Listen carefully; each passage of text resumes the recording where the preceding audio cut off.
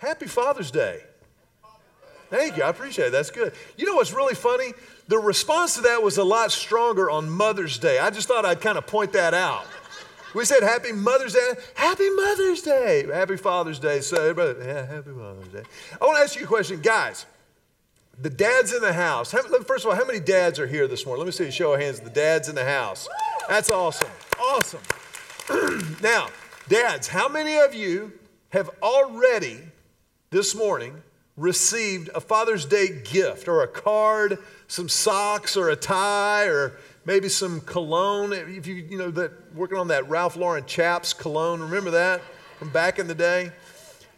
You know, Father's Day, I get fired up for Father's Day, not only because I am one, but I get fired up. Somebody else is fired up for Father's Day because of what's possible.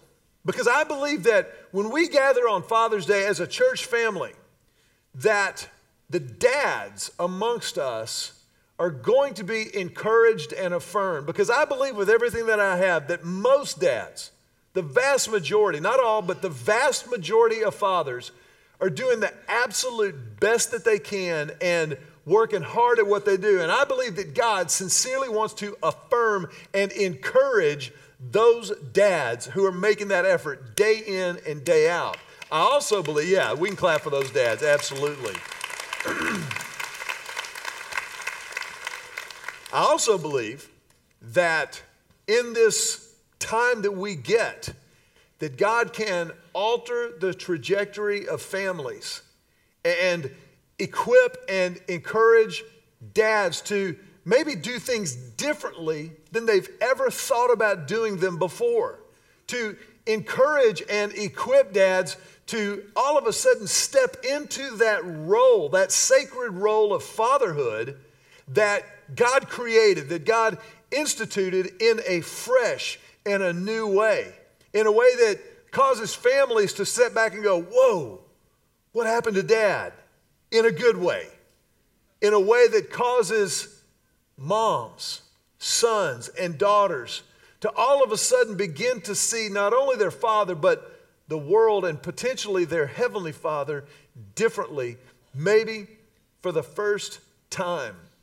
Now, if you've been around Lake Hills Church for any amount of time at all, you know that I've shared with you frequently that my family I came from a divorced household. My parents divorced when I was 12. My dad kind of hit the eject button on our family, and it began a very, very challenging time for me as an adolescent guy growing up.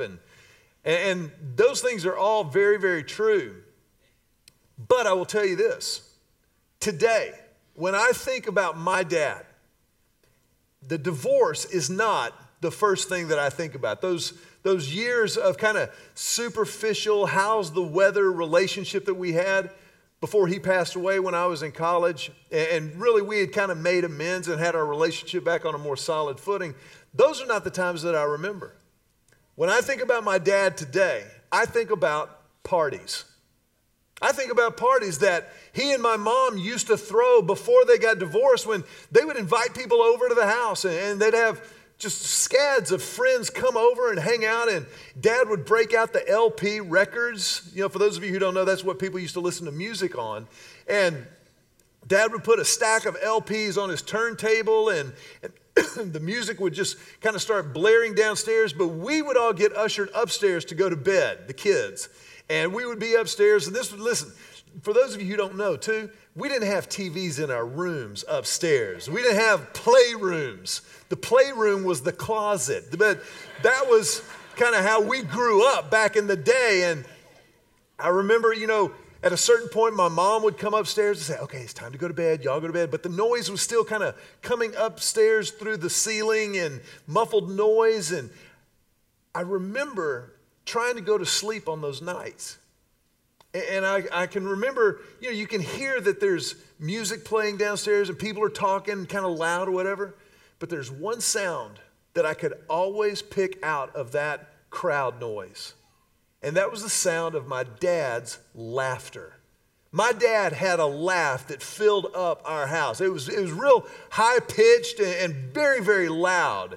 I don't know where, apparently that skipped a generation somehow, but it was very, very loud, and it came from deep down in his belly. And I can remember at an age when I wasn't old enough to really realize it, when I was trying to go to sleep and I heard my dad's laugh, I knew that everything was okay.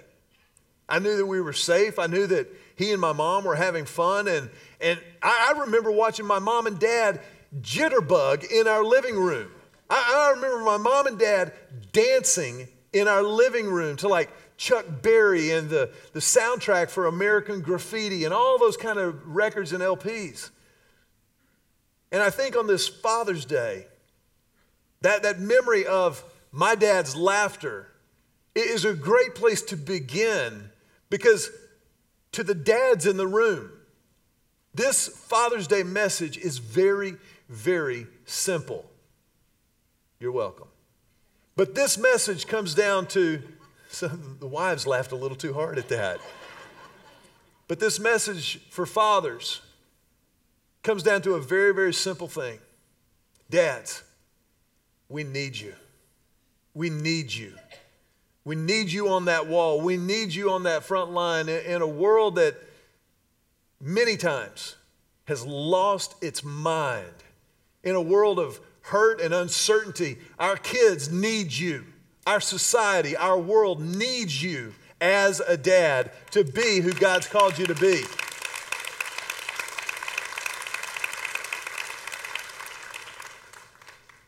And you get to play a role that nobody else gets to play.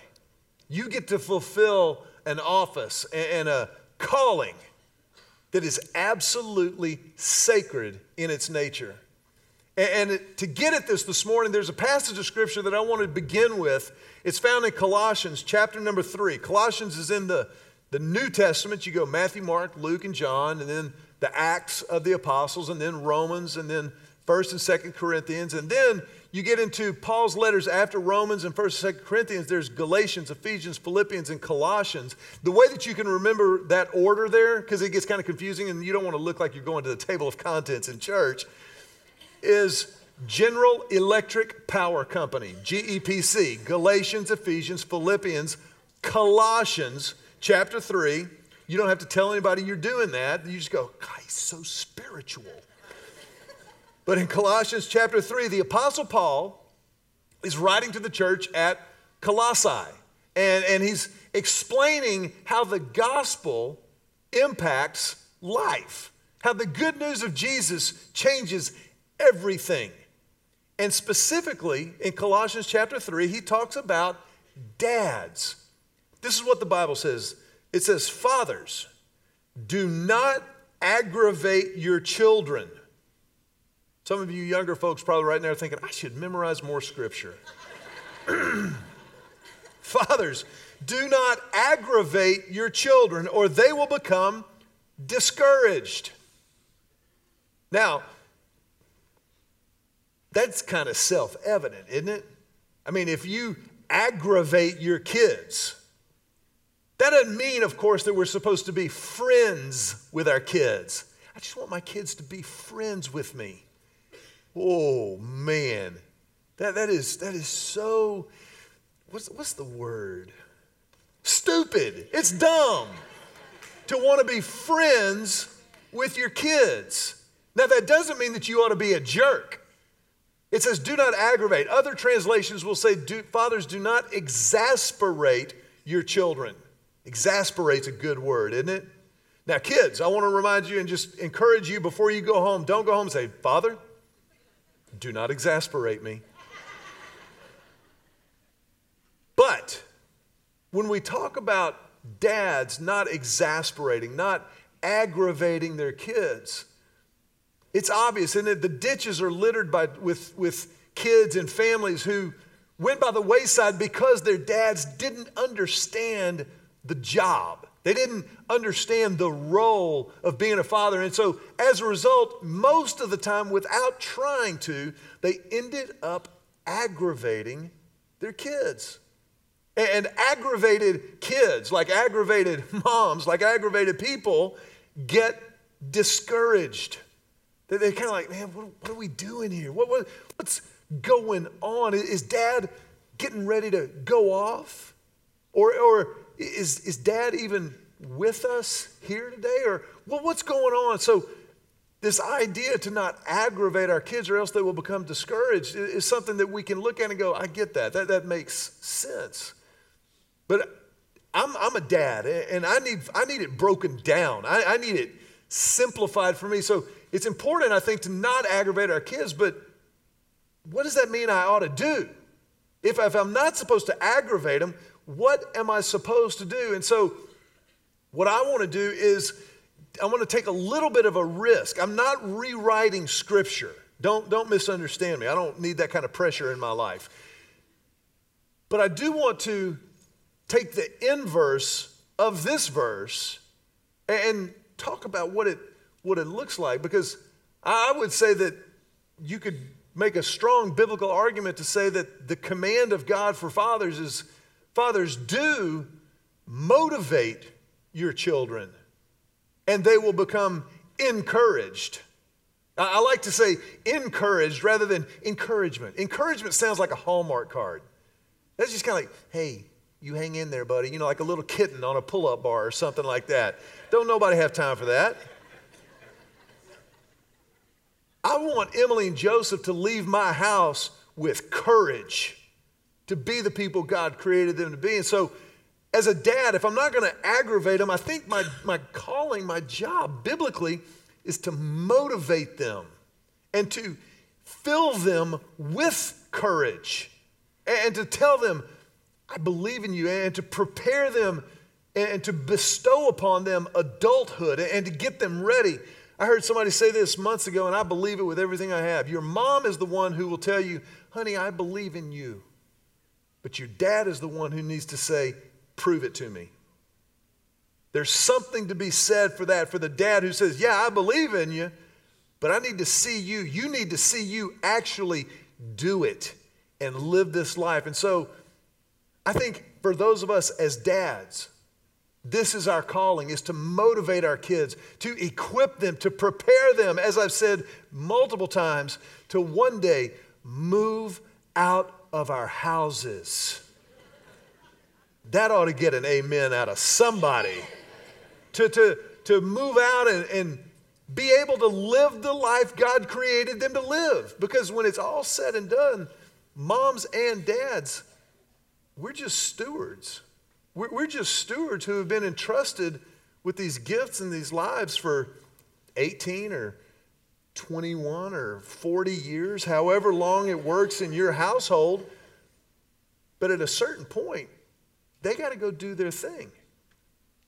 And so on this Father's Day, how do you motivate your kids? I think the first thing that God would tell us as dads is that we've got to model for our kids the life that God wants them to live. They need to see in us what that looks like, because of all the things that we're going to equip our children with, that we're going to pass down to them, the things they're going to walk out of our house with are going to be much more caught than taught.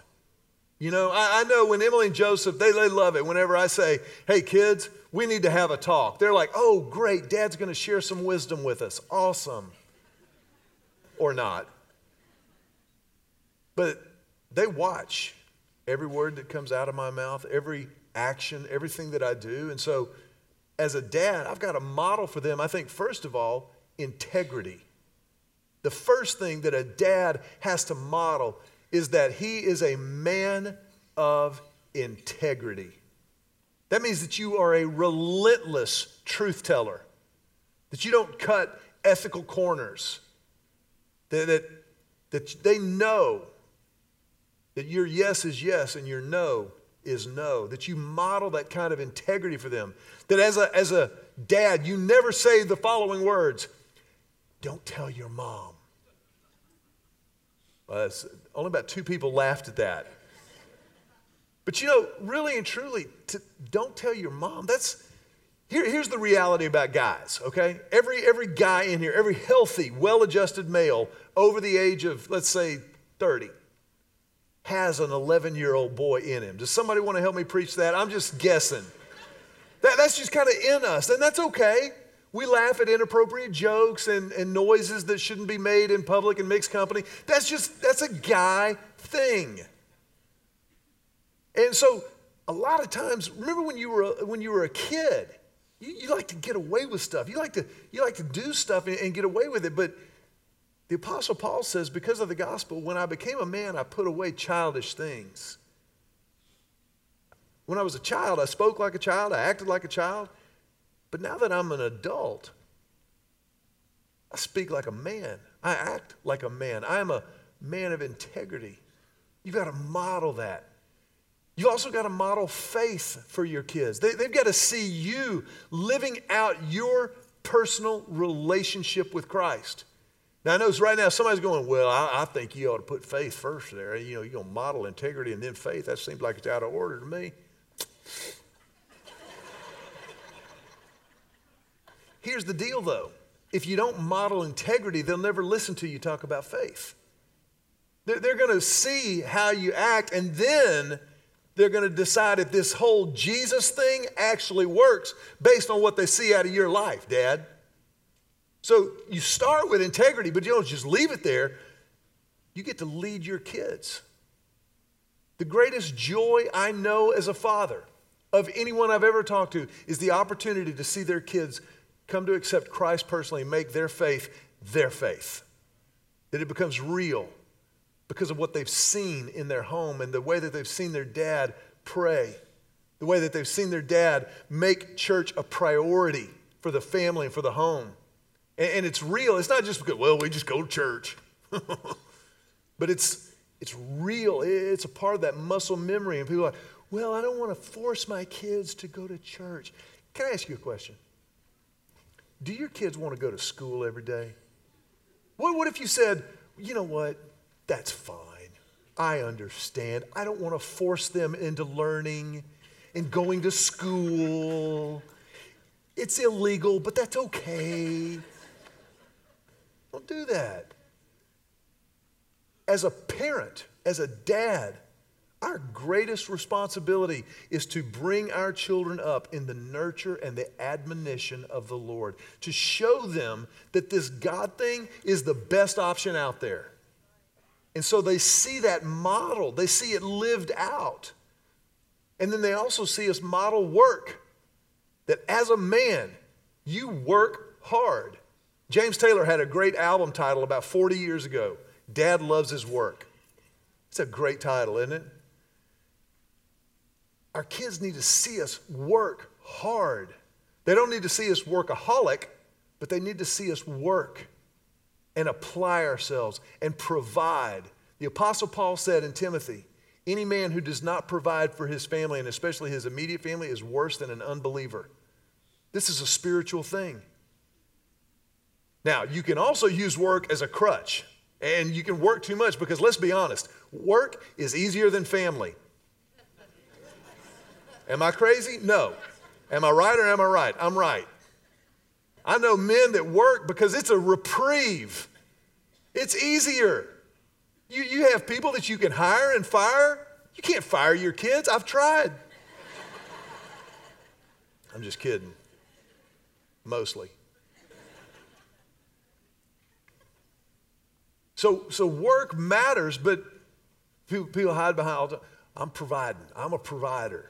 Okay, great. What are you providing? Is it just money? Or are you providing an example? Are you providing a presence in the home? So we model that for them. Also, as a parent, once we've modeled, we also get to teach. As a dad, you get to teach. You get to teach your kids the truth of Scripture.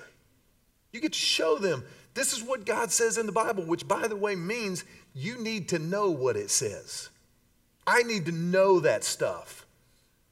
That's what life groups are for. That's what Bible studies are for. That's what weekend gatherings are for. We know how to respond to the evil of Charleston in our homes because of what we've learned from Scripture. We're able to teach our kids that is evil. That is not of God. That's not who God is. That's not how He operates. Racism is a cancer among humanity. We don't operate that way in our household. We get to teach our kids that.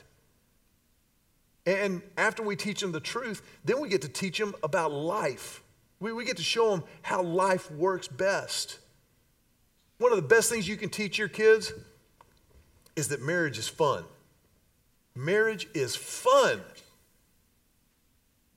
Not one single amen. That is sad. You know how you teach your kids that marriage is fun? You date your wife. You date the mother of your children. The Bible says, may you enjoy the wife of your youth.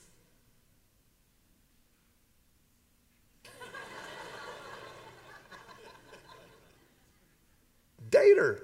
Take her out. Kids will be fine. That's why God invented Easy Mac. You think I'm kidding? You teach your kids this. You teach your kids about life. As a dad, one of the best things I ever did was teach Joseph how to light the barbecue grill. And it ain't gas. It's charcoal. It's hard. It's the way God wants meat cooked. But you know what now? And I waited too long. He was in high school before I taught him. I could have taught him that in late elementary school, middle school. Charcoal, fire. Now I can call him on the way home. Joe, light the fire. Yes, sir. But you teach him about life. You show him how it works and what's going on. That's our job. That's what we do. Most of you know that our kids are college age at this point. Joseph just graduated high school. 2 months. Julie and I are empty nesters. I don't know where we're going. We'll probably be here most Sundays. Maybe. But as he's getting ready to leave for college, his sister's 2 years ahead of him. I find myself kind of going, all right, is he ready? Have I taught him and showed him what he needs to know? I mean, you know, how teaching those things.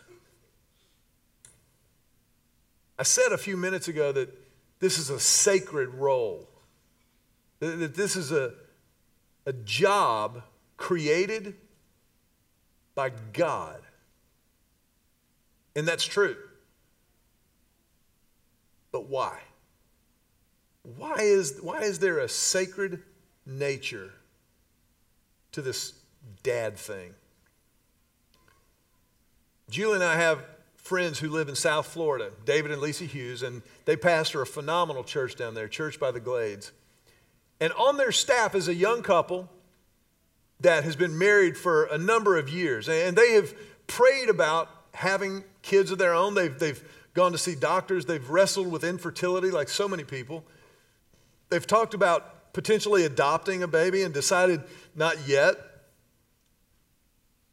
But about 2 months ago, a doctor called Church by the Glades and said, I have a patient who's delivering a baby in about 5 weeks. And she's going to put this baby up for adoption, but she wants to do everything she can to ensure that it goes to a good home, that the baby goes to a good home. Shouldn't call a baby it.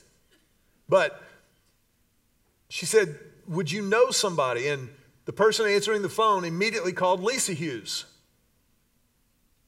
Lisa didn't finish the conversation before she hung up and started calling Matt and Summer Boone. Matt and Summer are on their staff. I've got a picture, I think, of Matt and Summer. Matt, that's a man's man right there. Look at that beard.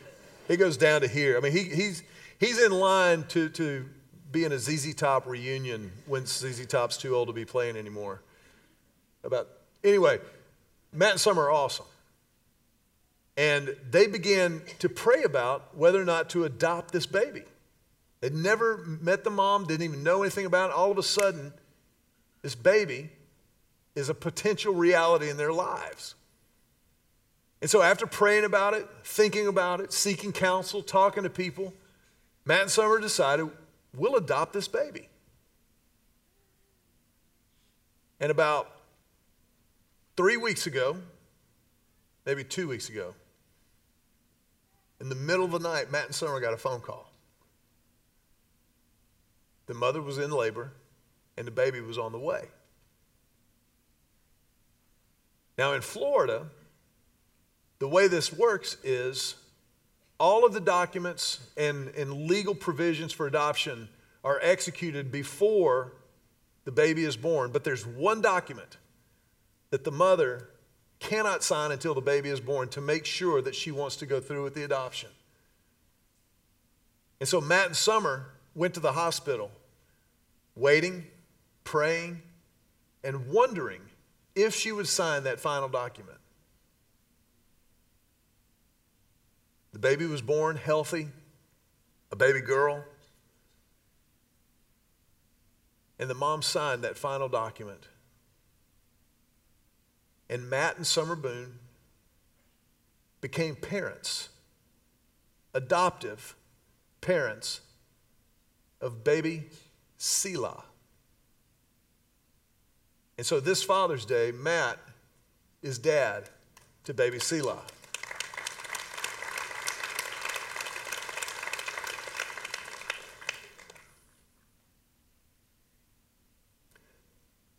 That is a holy calling.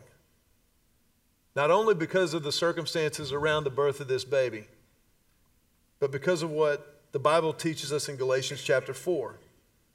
In Galatians chapter 4, the Bible says, when the set time had fully come, God sent his Son, born of a woman, born under the law, to redeem those under the law, that we might receive adoption to sonship or daughtership. Because you are his sons and daughters, God sent the Spirit of his Son into our hearts, the Spirit who calls out, Abba, Father. So you are no longer a slave, but God's child. And since you are his child, God has made you also an heir. Everybody say the word Abba. Abba. Abba is not just a great band from Sweden. Abba is an Aramaic word from the first century. And father kind of begins to get at the idea behind Abba. But in English, we would say the word Abba is dad. Even maybe daddy. That term of affection, that term of intimacy with the father figure you trust, with the one who provides, the one who models, the one who teaches, the one who loves, the one who leads, the one who equips, the one who comforts. Dad. I want to ask you to bow your heads for just a moment.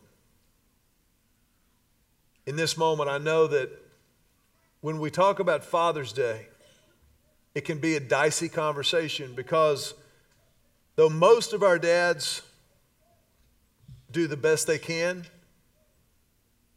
none of our dads is perfect.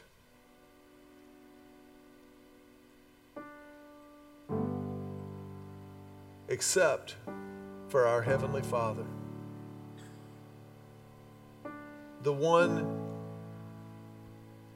who chose to adopt us through Jesus.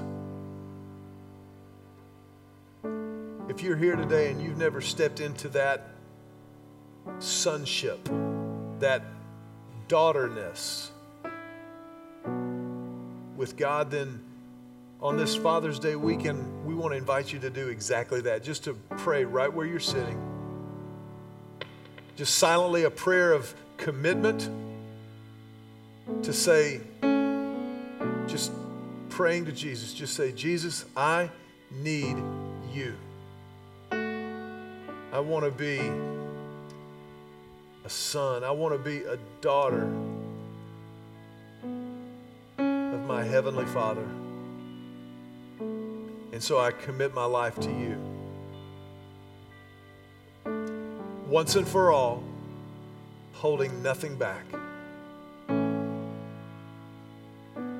Jesus, I pray this prayer in your name.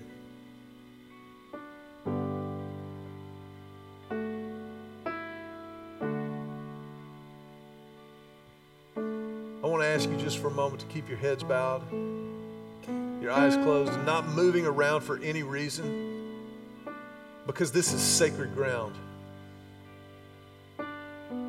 But if you just prayed that prayer and you meant it for the first time in your life, I want to ask you to mark this moment, because it's the most important moment of your life. If you would just mark this moment and hold your hand up high over your head for just a moment to say, I'm in. I've received adoption.